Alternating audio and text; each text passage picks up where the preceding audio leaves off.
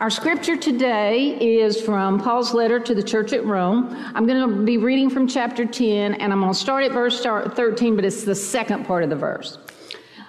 For all have the same Lord, whose boundless resources are available to all to turn to him in faith. For whoever calls upon the name of the Lord shall be saved. Now, how can they call on one in whom they have never believed? How can they believe in one of whom they've never heard? And how can they hear unless someone proclaims him? And who will go to tell them unless he, and I'm adding this, or she is sent?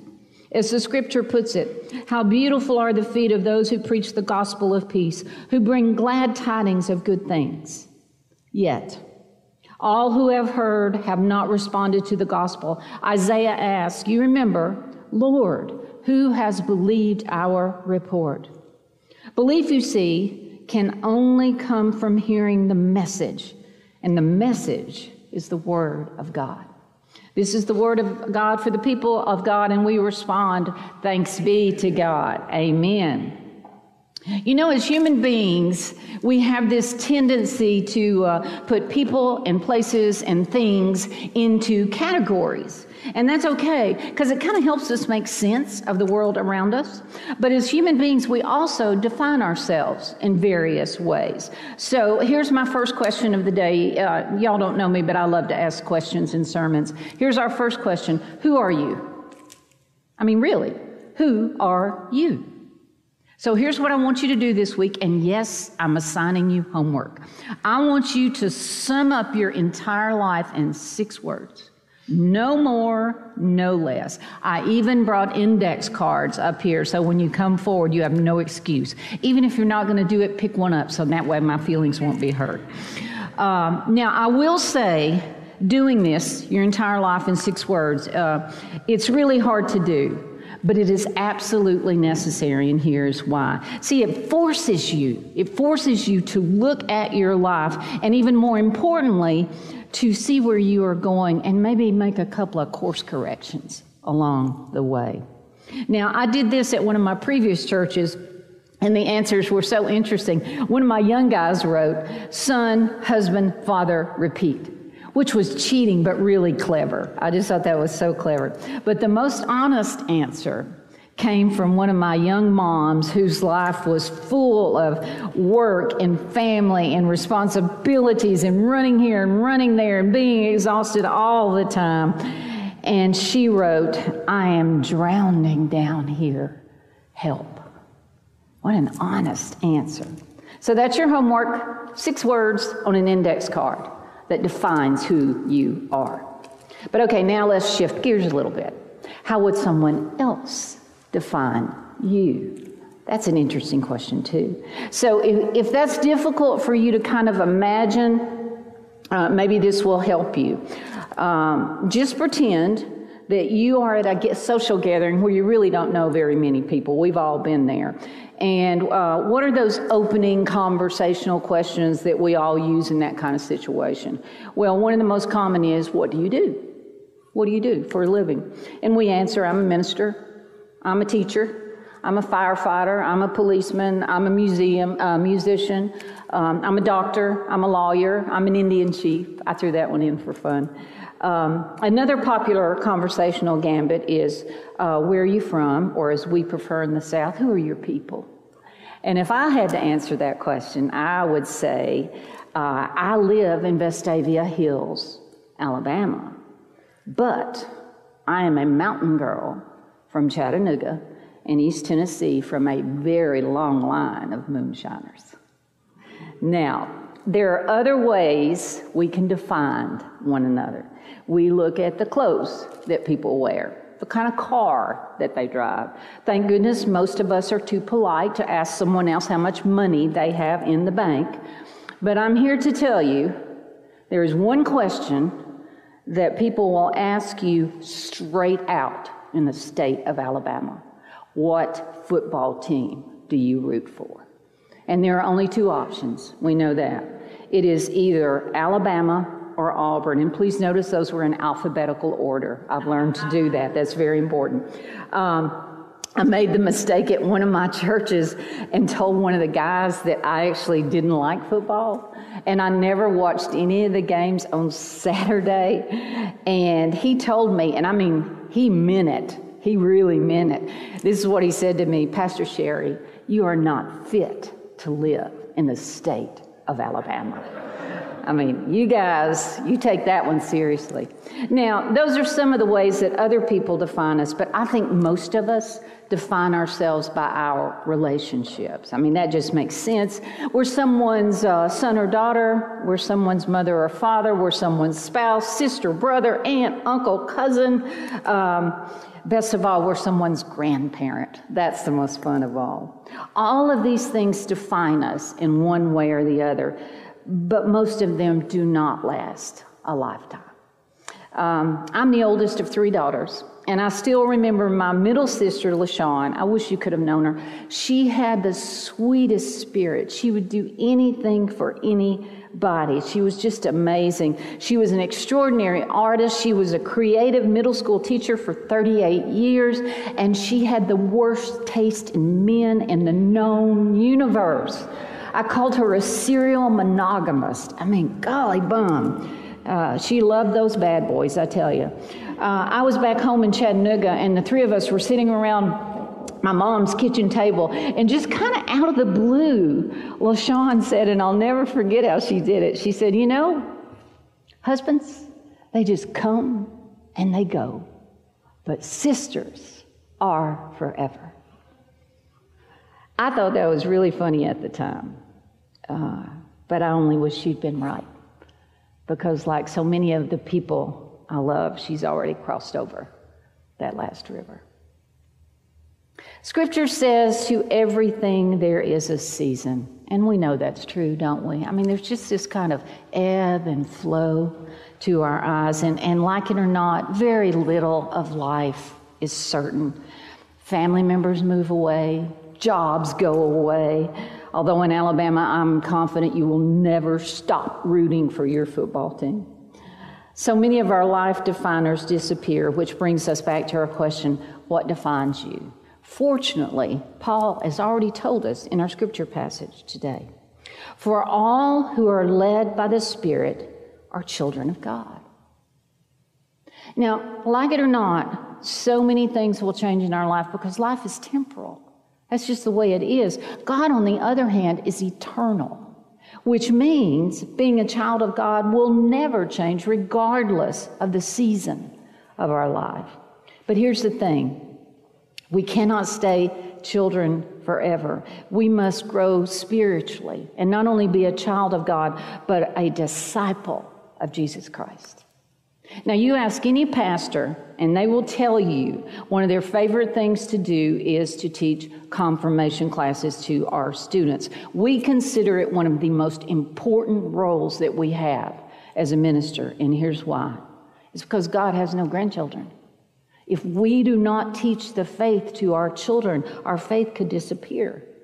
And that's why we spend so much time and energy teaching our confirmation students about what we believe. In fact, I would argue that every adult in this worship space should go through a confirmation class as well. That's how important it is. I mean, students and adults alike, we need to learn about the Trinity and our sacramental theology and the history of our denomination and the history of our own church. And of course, we need to know about sin and salvation and Jesus' call to discipleship. Our students need to know these things because they have to make an informed decision about confirming their faith for themselves. You see, in most Methodist churches, and I see your baptismal font right there, in most Methodist churches, many of our students are baptized as infants. And their parents and the congregation make these sacred promises. They make a covenant to raise those children in the faith. But eventually, those young people, they have to claim Jesus for themselves. Eventually, we all have to claim Jesus for ourselves. And when we do, we become not only a follower of Christ, we become a disciple of Jesus, trying to build his kingdom right here and right now. But I think To get a handle on this idea of a call to discipleship, we need a good working definition of it. And the best one I ever heard was not found in a theology book, or I didn't hear it in a seminary class. I heard it in a hospital room. I was visiting one of my church folks, and he had a chronic disease. The prognosis was not all that good. And to no surprise, he mentioned that day how much he wanted to get better so he could leave the hospital and get back to his life. And of course, I jumped in and said, "Oh, I bet you can't wait to get home and be with your family." And he said, "Of course, Pastor Sherry, I want to get home and be with my family. That's so important, but I got to tell you, I really need to get back to church. I mean, I can read my Bible in this hospital bed, but I need to be in my Sunday school class with the same people who have known me and grown me in my faith all these years together. I need to be back in worship so I can hear the word of God read and proclaimed. And most of all, I need to get better so I can get back to helping with the clothes closet and tutoring those third grade boys every single week." Worship, study, service. I told you, best working definition of discipleship I've ever heard. And that is the life of purpose and meaning that God is calling us to. But first, you got to walk through that door of discipleship. Someone once sang, and I will not punish you with the sound of my voice. I will read it. Someone once sang, "Let my love open the door. Let my love open the door to your heart." Now, Pete Townsend may have sung it, but that song belongs to God. Every single time I give communion to a child, I lean down, I try to get on their eye level, and when I hand them the bread, I say, "This bread means that God loves you more than words can ever say." And that is true for every single one of us. No matter how old or how young we might be, we know that because we follow a God of doors. Now, I have a strange, quirky mind, but just stay with me on this one. In my mind, this is kind of sort of how I pictured that it happened. God the Father says to his Son, "I need you to leave heaven and walk through a door. And that door will take you to a manger and a carpenter's shop, and you will be a fugitive in Egypt as a child because you are and always will be a threat to business as usual. You will become a rabbi, but you will be a rabbi and a teacher like no one has ever seen before. You will eat with the wrong kind of people, and you will make the social and political establishment furious. You will heal those sick in body and sick in soul. And then that door will lead you to a cross where you will suffer and die to forgive the sins of this world. They will put you in a tomb, and that is when death will discover it cannot hold you. And when that stone is rolled away, you will walk through that door. So all of us here can walk through a door as well, a door to a better life, a more abundant life, a life that matters, a life that makes a difference. And isn't that what we all want? But here's the catch. You got to walk through the door. Someone once said there's two kinds of people in this world, those with a closed mindset and those with an open mindset. But let's just call them open door and closed door people this morning. Closed door people, they just know the world is a terrible place. And, they've got these fixed amount of gifts and graces and things that they can do, and their entire worth depends upon that. So do you know how closed door people succeed? They never, ever take any chances, ever. And we see plenty of closed door people in Scripture. David's brother said, nope, no way. Nobody can defeat Goliath. You're crazy if you walk down in that valley, David. Or maybe the 10 spies who told Caleb and Joshua that they couldn't defeat their enemies in the promised land and they might as well pack up and head back to Egypt so they could be slaves again. Or how about the rich young ruler who was really drawn to the teachings of Jesus, but boy, the price was so high. And so he shut the door to discipleship forever. Closed door thinking looks safe, but it's actually the most dangerous because we leave God on the other side of that door when we close it. But there are plenty of open door people in Scripture too. Isaiah said, "Here I am, Lord, send me." And of course, we have all of the disciples who dropped their nets or left their lives and they just followed Jesus into an uncertain future. But there's also people on the fence, like some of us, who maybe feel unworthy, unprepared, or just plain afraid. I mean, Father Abraham, he thought he was too old to have a child and begin a new nation. Moses told God he needed someone who could speak well to liberate his people. But hear the good news of Jesus. Through the power of the Holy Spirit, we can all be changed from closed door to open door people. And that is what God is calling us to do. Knowing that you belong to God means that you are loved no matter what. You can take risk and you can try new things. And if you fail, so what?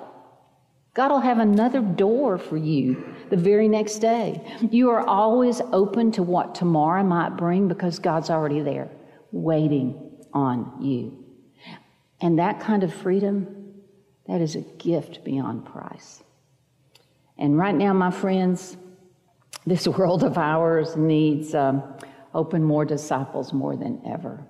My husband, Mike, was reading the newspaper on his iPad a couple of weeks ago, and he looked over and he said, "Baby, our culture has lost its mind." And I said, "Honey, this is not a newsflash." I mean, the world is such a hot mess right now. You know, there are wars and disease and suffering and confusion, division in our country, division in our politics, division in our denomination. There is pain beyond our ability to fully comprehend. And I got to tell you, sometimes you just want to circle the wagons and just lose your hope. But losing hope is the weapon of the adversary, the one who always opposes God. We can't lose our hope. We always have hope because we always have Jesus. Bluff Park is an active, vital church with great leadership and a real commitment to the transforming power of Jesus. Now, can your church change the entire world? No, of course not. However, you can change lives one person at a time. And that is exactly what Jesus and his disciples did. And that is why the words we heard from Paul are so important this morning. Listen again. For all have the same Lord, whose boundless resources are available to all who turn to him in faith. Whoever calls upon the name of the Lord shall be saved. We don't need to worry about it, whether we can change the world in the name of Jesus, because God is going to give us boundless resources to make it happen. But if you truly want to be a disciple of Jesus, you're going to have to live out these words from Paul. Now, how can they call on one in whom they have never believed? How can they believe in one of whom they have never heard? And how can they hear unless someone proclaims him? And who will go to tell them unless he or she is sent? The world out there is dying.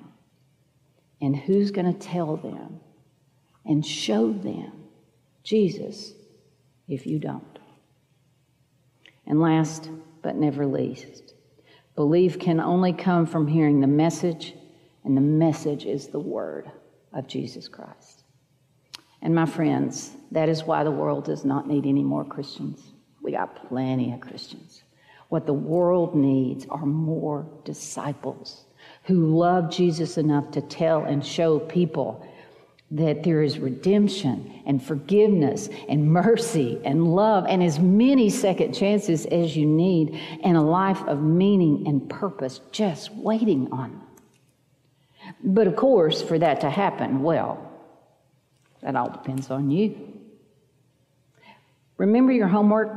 Remember that back at the beginning? Writing who you are, 6 words on an index card. What if every single one of us wrote the same 6 words on our index cards? What if we all wrote and lived out, I am a disciple of Jesus? We don't have to imagine it. We just have to do it. And when we commit our lives to those 6 words, we will change this broken world, one person at a time. In the name of God the Father, God the Son, and God the Holy Spirit. Amen. Hey friends, I just wanted to take a moment and say thank you for tuning into our message this week in the gathering. We hope you found it meaningful and life-giving. As always, you're invited to join us for worship on Sunday mornings at 10 a.m., either in person here in the chapel or online. If you want to know more about who we are at Bluff Park United Methodist Church, you're invited to check out our website. There you'll find out who we are, what we have going on, and how you can be a part of it. As always, friends, if there's anything that we can do for you, you're invited to reach out to us. We are here to help you and support you in any way that we can. We hope that you're having a great week, and we look forward to seeing you soon.